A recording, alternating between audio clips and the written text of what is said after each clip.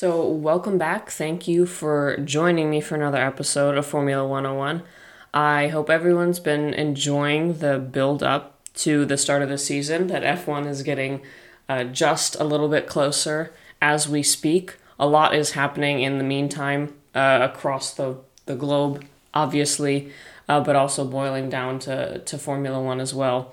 I believe at the time we're recording this, in the morning, we just kind of received news of Nikita Mazepin's departure from Haas. Drive to Survive Season 4 is on the horizon, I believe, in the next few weeks. It's out here in the States, which, as I'm sure you're aware, I have mixed feelings about the series and have kind of only seen the trailer in parts and pieces. And people have been talking about it because I think they've chosen some interesting people to focus on and storylines to track. But nonetheless, people seem hyped for it, and I am interested to see really what stories they'll focus on and what people's reaction will be to it. But now moving on to today's topic, the inspiration that I kind of had for today really stemmed from last season's debacle of a finale in Abu Dhabi.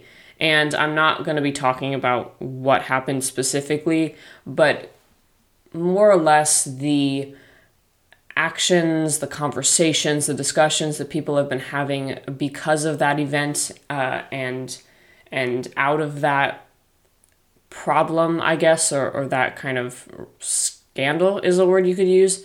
I wanted to ask this very specific question of what makes a good champion, or what makes a good driver more generally.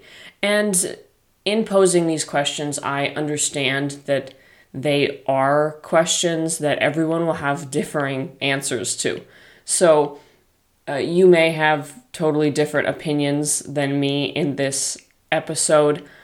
There is a lot of subjective evaluation over the attributes that I'm going to choose to highlight, but I am not making this episode as a way to say X champions are better than Y champions or anything like that. This is not a kind of a judgment on my hand. All I'm really wanting to do is to pick out some characteristics that are seen more across the board in the listing of F1 World Champions and discuss how they use them, what they are, and how they impact their driving, really. So I plan to break it down into categories. I want to pull from actual experts and drivers because I'm the last person to judge all of this with a grain of salt. And so I'm going to start with one, kind of the physical attributes, because there are some kind of bodily, more external qualities that relate to this discussion, and move on to kind of two, the psychological or internal qualities, and three, kind of spend most of my time on the on-track capabilities of a driver, like how well they manage their car. And so I think that's kind of the easiest way to get a big picture of this conversation. So without further ado, let's get started.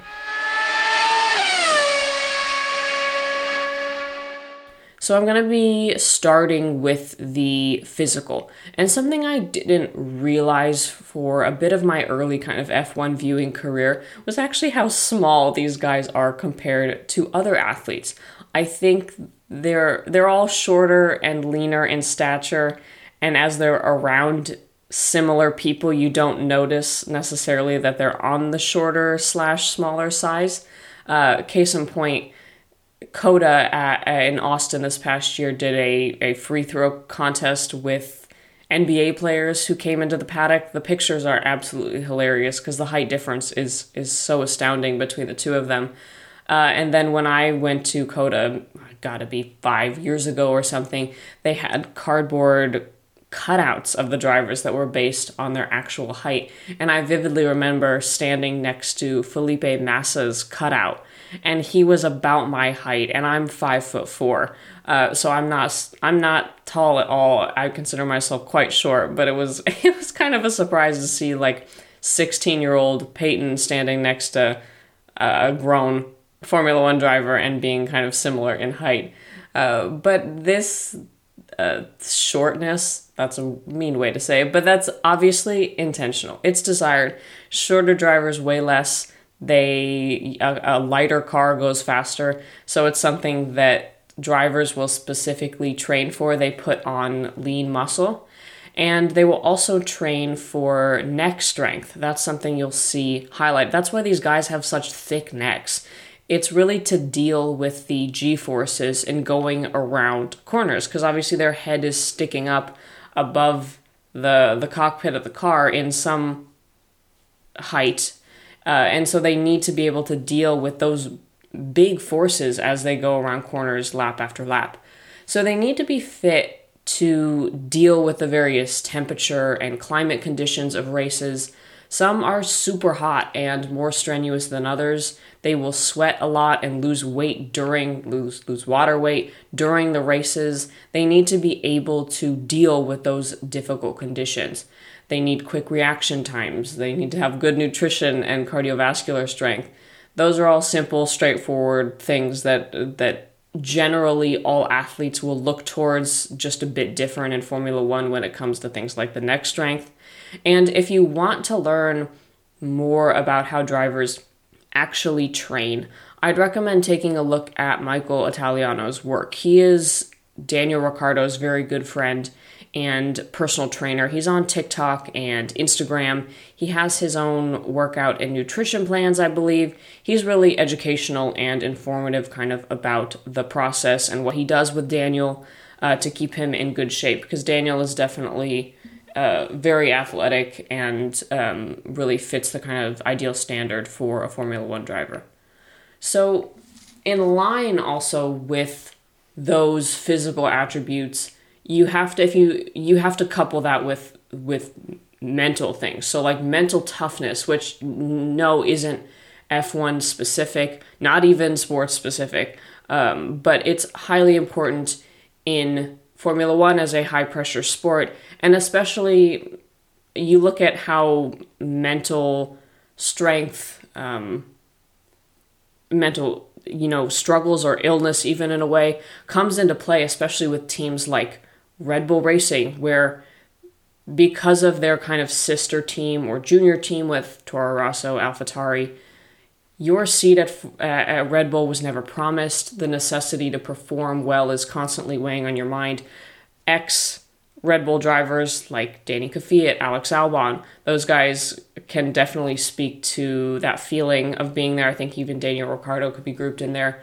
So there is stamina, there is mental endurance and toughness that is absolutely necessary. Not only are you out racing in potentially difficult and also dangerous situations for hours on end, but then these guys need to come in and speak to media personnel. They need to speak to the press, go to press conferences, and so that section leads me into this subsequent one, which has to do with professionalism. So that's the kind of next step, which I think in a lot of ways is tougher to evaluate in Formula One, considering how PR trained these drivers are, and that they get asked these questions and they know the right things to say, and you're never really getting a straight answer because they have to conduct themselves in a certain way or act a certain way as a driver, as a champion. And especially when it comes to the guys who are champions being the face of F1, how they can affect public perception and make people think either positive or negative things about the driver. And so this conversation really as a whole was put under the spotlight really with Lewis and Max this past season. And this is the only time I'm going to bring up the two of them. And it begged the question about how actions and character impact how someone is viewed. Because I know Lewis has experienced his more than fair share of criticism over his career, more criticism, I think, than any other driver for the way he's used his fame, whether that's with who he's been friends with or what events he attends, the clothes that he wears. Bernie Ecclestone also said that Sebastian Vettel was a bad world champion for being so private about his personal life. But now a lot of people's opinion on Seb has changed as he's grown and matured and left Red Bull and subsequently Ferrari. A lot of people have mixed feelings about how Max has handled his championship win last year, with the comments and the jokes that he's made about Lewis Hamilton and Toto Wolff at Mercedes. These are all kind of three disparate arenas, but surrounding the idea of professionalism, and that the way you hold yourself and talk about yourself and other people and the sport you live in and work in can impact how people look at you and treat you, and ultimately kind of help or hurt your position as a world champion. Now, let's get on to the fun part, because this is where we have more information to cover, is the actual racing. But this is also the hardest that I found to put into words, because one, I myself as a regular person have such limited knowledge of what I believe to make a champion deemable as good, and my knowledge is incomplete and based on incomplete variables. So the research I did here and the comments I'm going to make are coming from other people. I don't claim them as my own, because I needed to kind of fill my brain up with more information than what I had of past champions of the years that I was not alive and not watching Formula One, so that could inform my opinion and my discussion here. So I read an article that did a really nice job in breaking down this category of the on-track qualities of a champion into portions, instead of just saying, is he a good racer or does he win races? Because on one hand, there is talent. There is innate skill. There is something that you have that others don't, that God-given gift that makes you one in a million and that others just can't replicate no matter how hard they try. And there are simply things that make someone better than others and that can be exploited and utilized to make them a champion. So there's that, but then on the other hand, there are things that are learned. And from that, some drivers will do that learning and adapting and evolving better. So there are always levels to each of these. So the combination offers a bit of a formula, no pun intended, that includes both what a driver has and what a driver does, because it's not just one or the other. Because me going out and buying the same tennis racket as Roger Federer and all the clothes he has and going to the same courts that he practices on doesn't make me anywhere near the tennis player of Roger Federer. It's the same with F1. No amount of Red Bull paraphernalia or pats on the back by Christian Horner will make me Max Verstappen. So yes, it's what you have and what you learn, all of which is personal and it differs from individual to individual. And, that's a good thing, because that's what gives us all the different racing styles and methods that we see on track. So we understand the concept of what drivers are. We get what talent is. We all have our own unique talent in something that maybe we just can't explain why we love it or how we do it so well or so easily. We just can. But that is undeniably a part of the equation and can't be removed entirely when discussing what makes a good world champion. But what are the other things that a driver does or learns that makes them championship material? So we can start simple with driving skill. In learning how to make a car go around the track as fast as possible. That isn't something necessarily that you can just do, because it's a lot of trial and error. So why do you think drivers run so many simulation laps, or why we have practice sessions before the race? So we come to a track we've never been to and never driven on. You can't just step out and expect even the best, like Lewis or Seb, to go out there and put down the fastest lap they can on their first try. They're not that good. That's just not how it works. These drivers have to take in a vast amount of information on the fly and make changes to their style in order to get the most out of the car and perform the best they can. But it just doesn't happen with the snap of a fingers. They need to learn how to push the car to the limit while taking in all of those factors, because F1 is about pushing the limit. It's about the reaches of automotive innovation and speed. So drivers face that down every time they get into the car. And this is the element of speed efficiency, of being both quick but also efficient in getting around the track.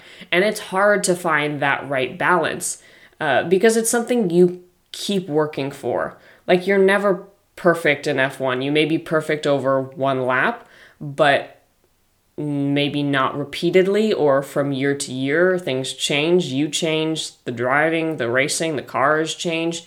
So just because you get it right once doesn't mean you'll get it right forever. It's not like you get it and then you never have to work on it again. It's a constant kind of progression of working to reach that peak or the highest you can get.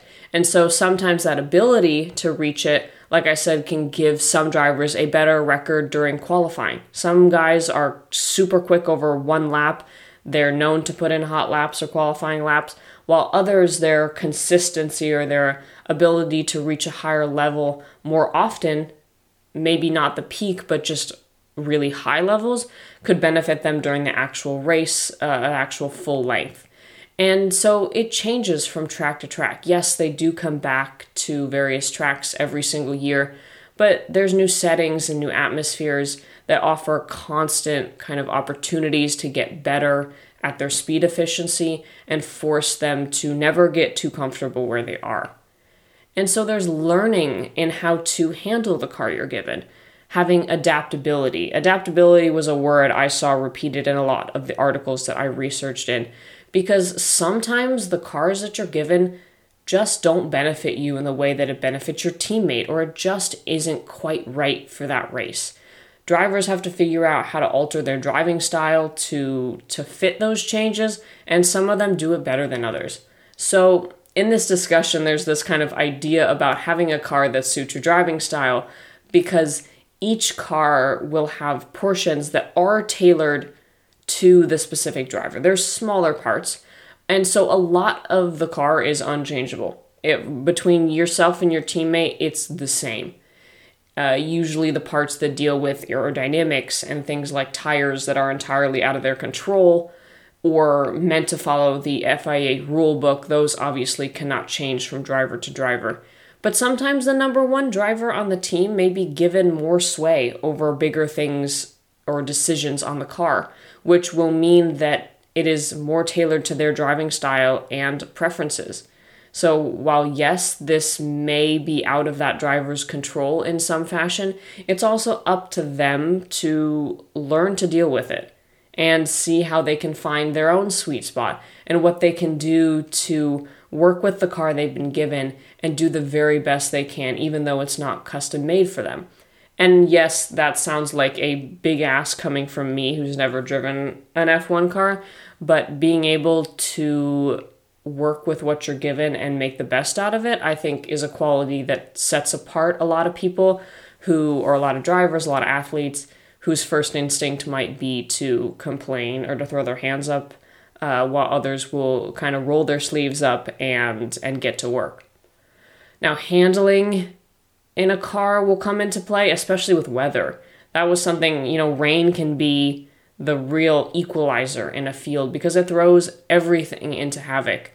It also requires a lot of thinking on your toes, dealing with uncertainty and maintaining a level head, often since it involves safety cars or stoppages.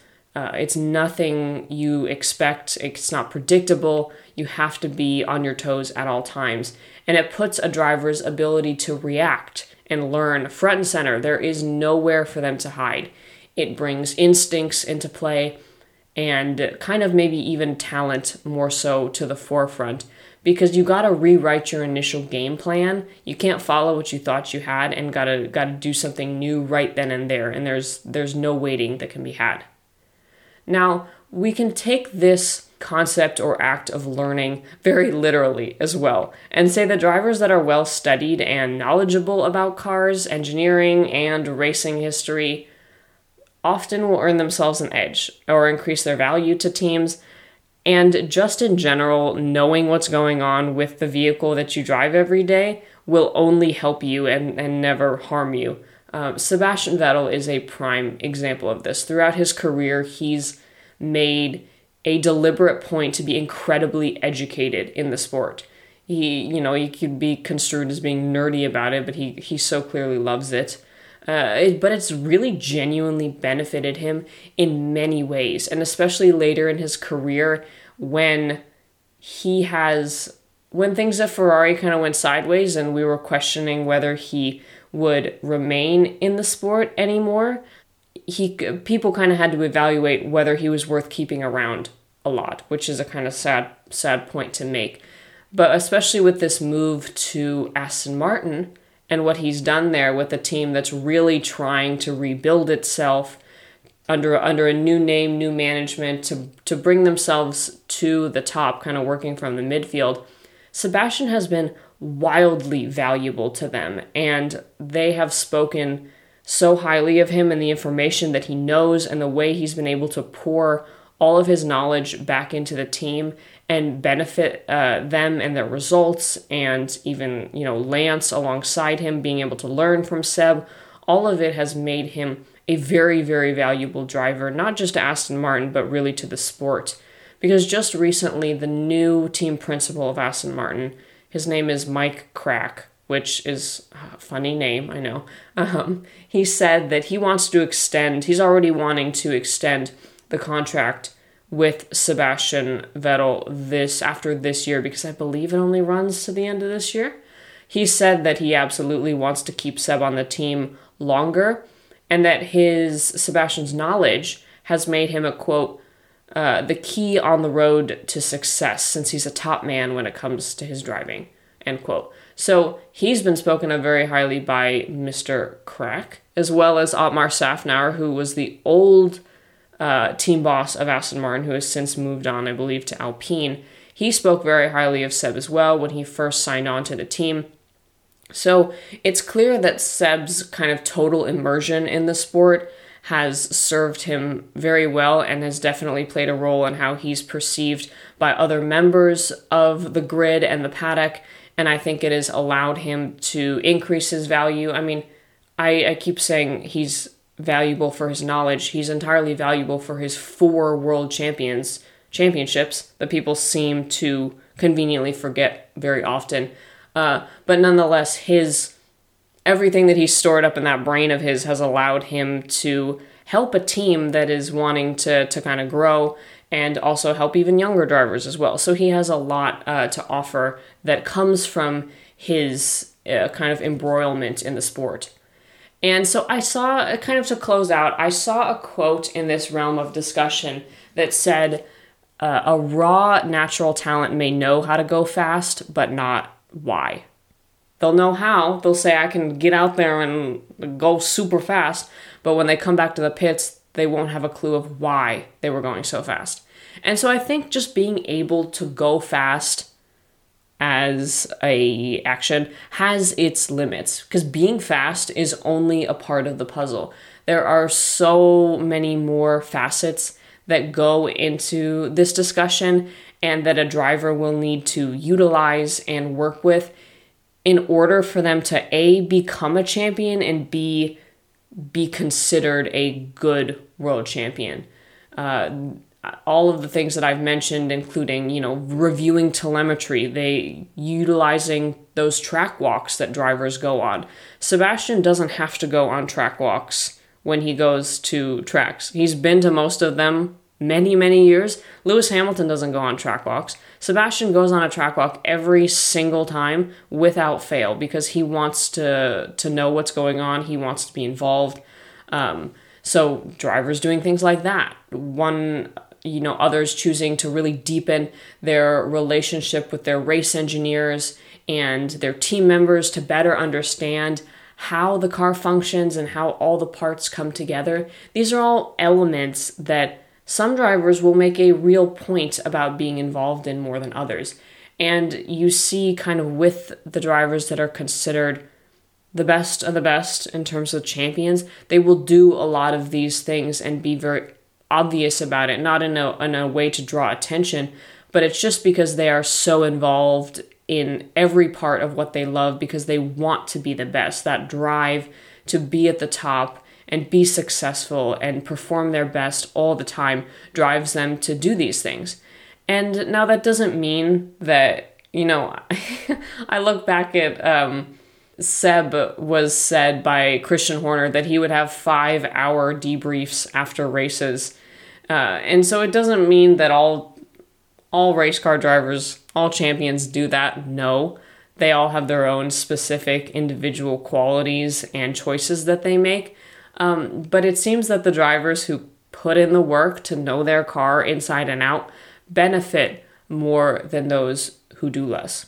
So that's not a commentary about our recent champions or anything like that, but these are qualities that stuck out to me in terms of, capabilities and things that a driver has put their mind to learn, to practice, to grow into, without dismissing the things that they're born with, because you can't totally divorce those two sides of the coin, because some people are just born to be what they are.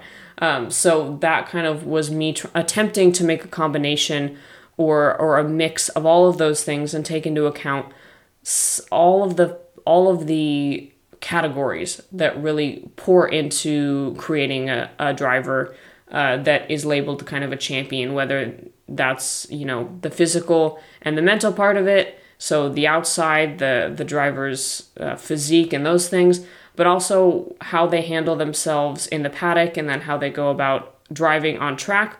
All of that is wrapped up together to kind of give somewhat of a picture of what I, at least in my head, would consider a good world champion. So we are under 30 minutes today. I knew I wanted to keep it a little bit shorter because I know I've been going a little longer in my past episodes. So thank you for listening to this one. I will see you again very soon. F1 is around the corner, so I will see you all in a bit.